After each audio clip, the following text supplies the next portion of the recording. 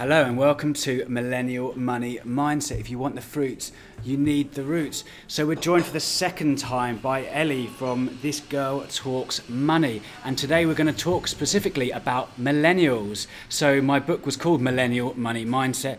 But I consider myself a millennial, but I'm kind of clinging on for dear life. I'm kind of like 38.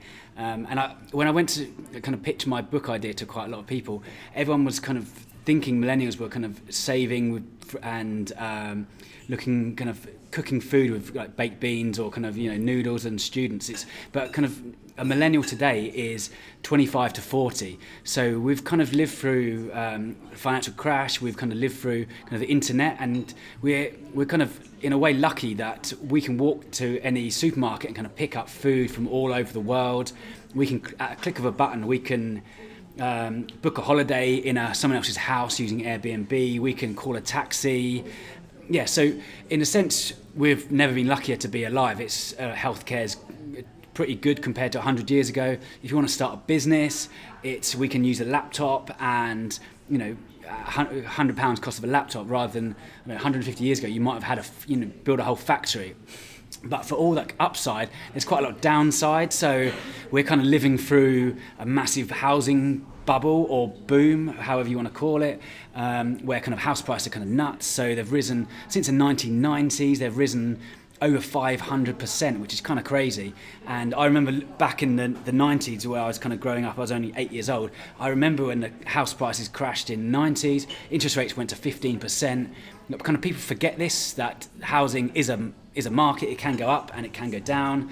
Interest rates are next to nothing as well. So we're kind of living through a lot of kind of tough times. Well, I think a lot of people, if you speak to them, money worries tops a poll amongst 25 to 40-year-olds about kind of biggest stresses.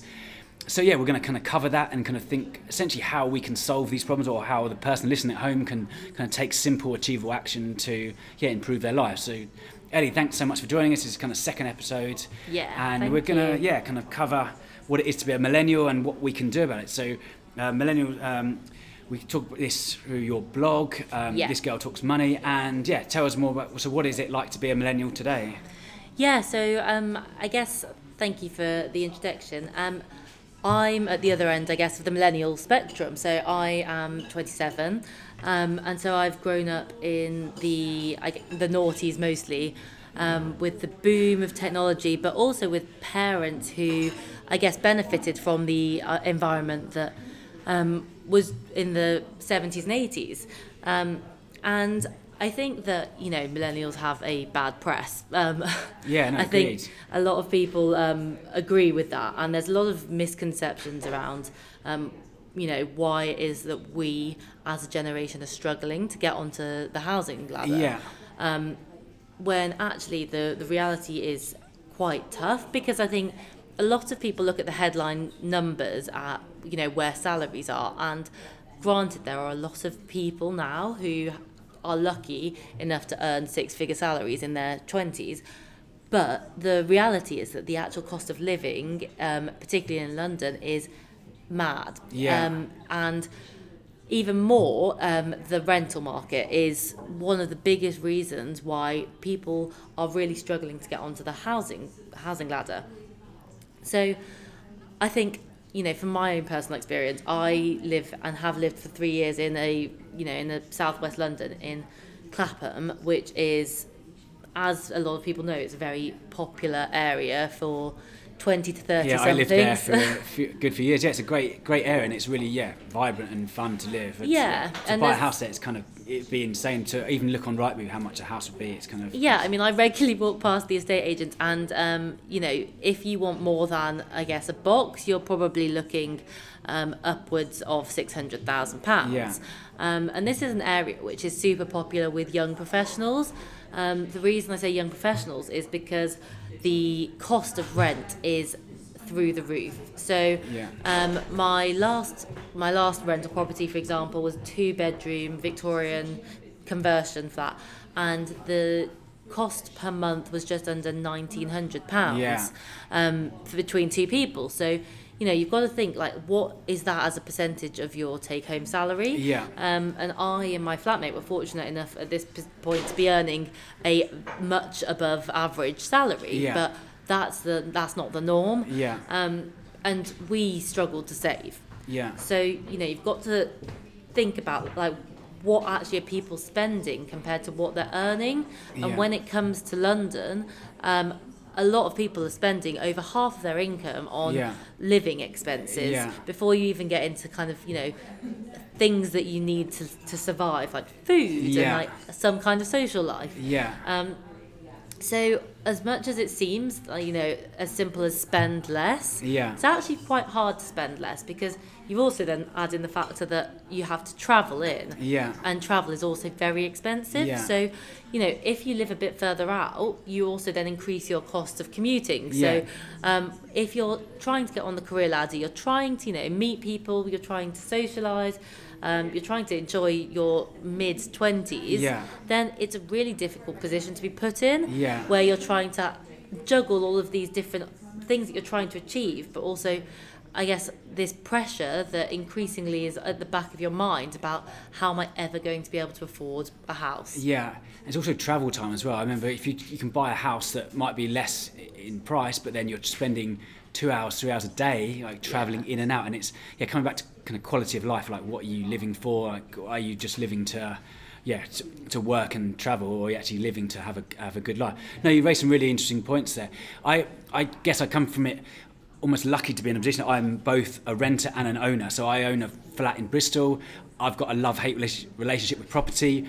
I had been gazumped twice, which is frustrating as it is. So I got gazumped in Tooting, and I was going to buy a house in Croydon as well. And I also had another house fall through, fun enough, in Surbiton. It is when I was doing all my kind of the sensible things of buying. This was in my 20s. I was going to buy a house in Surbiton, and then it didn't work out. But I almost look back at it like that was a really good thing that happened to me, because you live in Clapham now. That's where I actually moved to Clapham after that, and probably had the best 10 years of my life. Like, just going, enjoying life. I wouldn't have met my current partner if I'd bought that original house, and I almost kind of like I didn't want to. I was buying this house in Surbiton, which is like classic suburbia. Almost like I was kind of flashed forward to like 50, where I'd be like living my life, where like just living in this house, where I'd be working 9 to 5 and coming back working to pay for this house, this overpriced house. So yeah, it's a challenge. You mentioned a really interesting fact before about how many empty houses there are in the UK. Yeah, so I heard this morning a statistic which, interestingly, was part of a programme that the radio were discussing about the housing crisis. And they actually mentioned that there are over 20 million bedrooms which aren't even a first spare room. So they're a second or third or fourth spare room that are unoccupied. So there's a massive issue of under-occupation in the country, because we've got lots of ageing people. We've got, as we know, an ageing population who are reluctant to downsize. So they are staying in kind of 5-6 bedroom houses because I guess they feel that they've earned the right to, which they have, but they've got younger generations beneath them who can't buy, I guess, in the area that they want to buy, because these people are occupying these big houses. But also they've got potentially like children and grandchildren who are really struggling to get onto the housing ladder because they don't have any cash available, because a lot of the cash is being held in those big houses, and because obviously we're living a lot longer, people's inheritance isn't coming to them until, I guess, far too late for a lot of people. Yeah, no, it's a really interesting point. I think housing is a very much kind of a positional good, is what they call it in economics. But by that I mean it's quite a status symbol. So if people buy houses to kind of prove how good they are and how kind of well they've done in life, it's kind of an emotional purchase. So we as humans, it's our home. We want to live somewhere nice, which is, as humans, that's kind of natural. But it's almost, it can be, if someone's wanting to buy, and people end up paying more for actually a few bricks and mortar, what actually it is. But people think because it's their home, they can tend to overstretch how much they can afford. And it's also how much it's kind of a position, it's kind of packaged up as a financial good. So people always, a lot of people I'm sure look on Rightmove to see how much their house has gone up in the last 6 months or something, and it's become kind of almost like they're think of it like the pension pot, where but then all this kind of money sat in kind of bricks and mortar. It's a tough one to beat. I know if you look at London, there's loads of houses being built all around London. I could have looked at more facts, but if you just go around kind of Battersea area, there's so many flats. But I guess, are they building them for the right people? Is that maybe not the... And that's a big issue, is that there's a lot of luxury developments being built or that have started to be built, when actually that is not addressing the problem at all, because the problem is very much at the lower end of the market and people that need houses rather than people that probably need a third or fourth house. But I mean, I think the other big factor as well, just on your point around security and status, is that people feel like they need a house for stability, and I think this is largely a consequence of the lack of stability in our rental market in the UK.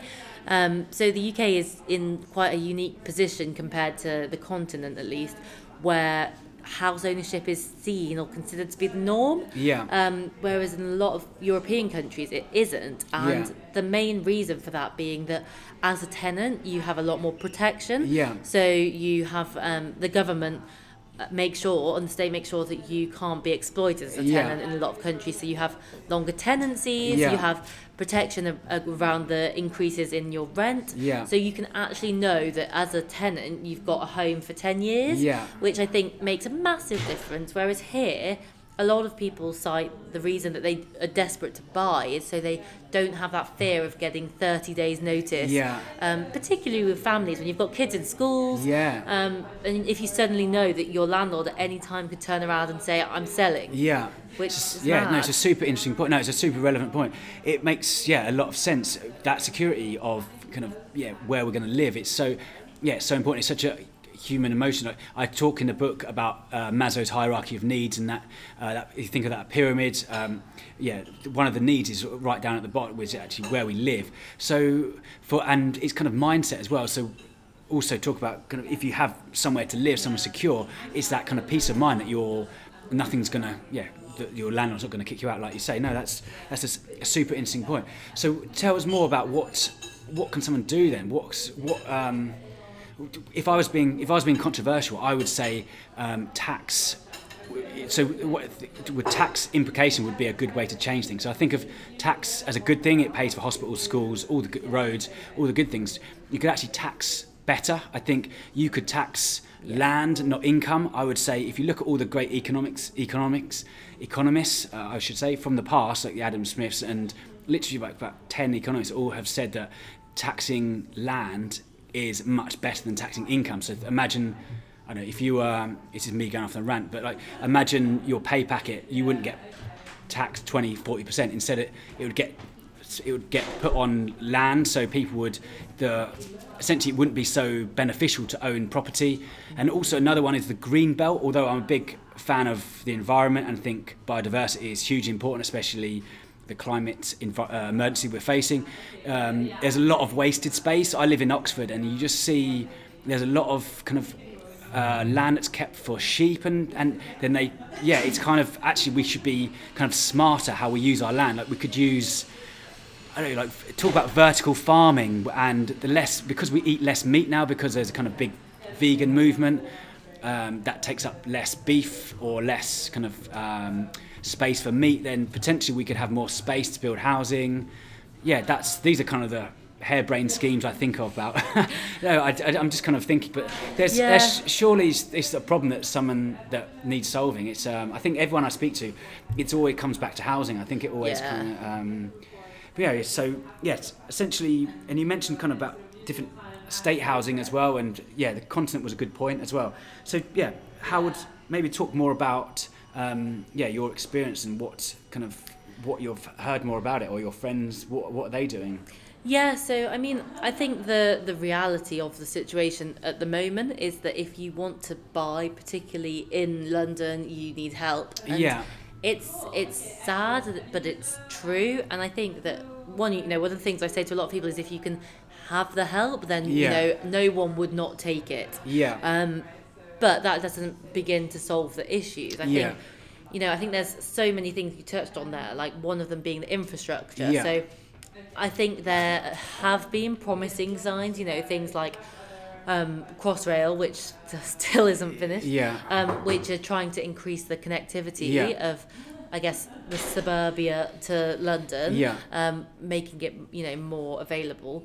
But I also think that you're right that, tax and the way that property is treated by the government and as an asset is really interesting. I think it's really difficult because what I've seen happen a lot is, when you're trying to buy, you obviously want there to be more available housing. And London has as a policy, I think it's a law, which means that you can only build certain, like to a certain height, for example, which is why London hasn't developed at the speed it needs to. Whereas other cities obviously don't have that, so they've just built high rises. There's certain restrictions about how you can hire. I think there've been a lot of they've been lifted to. Essentially, you can build to, if there's another house around it that's 4 stories, you can essentially build that same story. But that's all these things that that could be brought in. I think. It's super interesting. I think Help to Buy scheme was is a really terrible policy. Personally, I think it was personally brought in to win an election, and it's caused lending to people that necessarily can't afford to lend to. I know maybe people have benefited from it, but from essentially the housing. If you look at how much houses have risen, I think it went to like 2000, basically massively increased the cost of housing, and also low interest rates have meant more people have borrowed, and also the quantitative easing as well, which is what happened after the financial crash. Essentially, Bank of England printed loads of money. It printed £375 billion, which could have been spent on infrastructure or improving green policies or improving transport or improving housing, although it went onto the balance sheets, and that increased asset prices. So all these kind of policies, I think, have all caused problems to essentially the millennial generation. So the way I think of the millennial generation is it's a bit like Cinderella. So the way I in the book I talk about like Cinderella, like she's struggling to get to the ball, and you've got kind of Generation X who have kind of Jenny X. She's like a character in the book, and she's bought loads of houses. Like my brother's classic Generation X, he's done really well at the property market. The landlords. Then, exactly. And then you've got kind of the boomer generation, who's another like the ugly sisters, who essentially who've done well at the property market. But just because of the way the millennials kind of grown up through the financial crash, I don't necessarily think we've kind of done that well. But I think the 2020s I think is going to be our generation. I think our I hope so. But it's difficult because I guess once you're, the housing ladder is almost like this gateway, and I think that there's a bit of this perception and also maybe reality of like when you're on one side, what you want to happen on the other side is very different to when you then are on the other side. One of the things in London that's been a big issue is that there's so many people that will like kind of protest against planning applications because they don't want their own property to be devalued. They're kind of nimbin, not in my back garden kind of thing. Exactly. And it's kind of, you've got to ask yourself the question, like, is it all about you, or is it about a bigger picture? It's a difficult one, isn't it? Because I think as humans we're all kind of, you have to put food on your table, you have to have a roof to have over your head, but then it's looking to the long term, and it's a difficult one. I guess it's why it's podcasts like this. Well, it's been super interesting talking to you. Thank you so much for joining us. I think that's been really interesting. From kind of how would you solve it? I think there are schemes that are kind of Help to Buy scheme. I don't necessarily think it's right for everyone, but there are schemes out there. I bought outside of London, which I kind of lived in London for so long. And I manage a property in Bristol, which did really well, but I still rent in Oxford. So I live in an area where I really like, but the book about millennial money mindset is splitting your money between land, business, and reserve. So it's not, we kind of got, especially over 10, 20 years, we've kind of got caught up in this kind of you must buy property, or the whole mantra of you can't lose with property, which is it's not that whole thing. You can't go on. But so essentially, there's other assets you can buy. It's not necessarily property, but there are benefits of property that you can leverage which by that, people at home, essentially you can use your deposit, and if you have a £20,000 deposit, you can borrow money from the bank, and they will give you more money to buy a higher value property. Having a family house is really good for tax efficiencies and all that good stuff as well. But yeah, that's essentially trying to think like how the person at home can kind of benefit from kind of taking simple, achievable steps. But yeah, anything you want to add to that? Yeah, I mean, I guess what I would just say to anybody that kind of is in the position of, aspiring to buy a home is to don't lose hope. It's just to stay optimistic, and also just to be sensible and efficient with what you do have, make the most of what you do have, and have a plan. I think make a plan that you can stick to. Don't set yourself unachievable goals when it comes to housing, because I think that's one of the big issues as well at the moment, is that people look at Rightmove, like you say, and say, okay, I want that one, and don't really think about how tangible it is as a goal, and so you're setting yourself up for disappointment. So I think adjust expectations as well when it comes to housing, and don't necessarily rush to get off the rental market. I think you have to make sure that purchase is the right purchase, because it is really expensive to buy a house. Okay, cool, thank you so much. And if someone wants to your blog or Instagram, tell us more about. So where can they find you? I'm at thisgirltalksmoney.com or at thisgirltalksmoney on Instagram and Facebook. Cool. So I'm also on Instagram, so millennial_money_mindset, also on Facebook. You can look at me on LinkedIn. We've got a board game coming out, which I'm super excited about. I have a session on Tuesdays at 11 o'clock. So if you want to get involved with that, I'm on Eventbrite.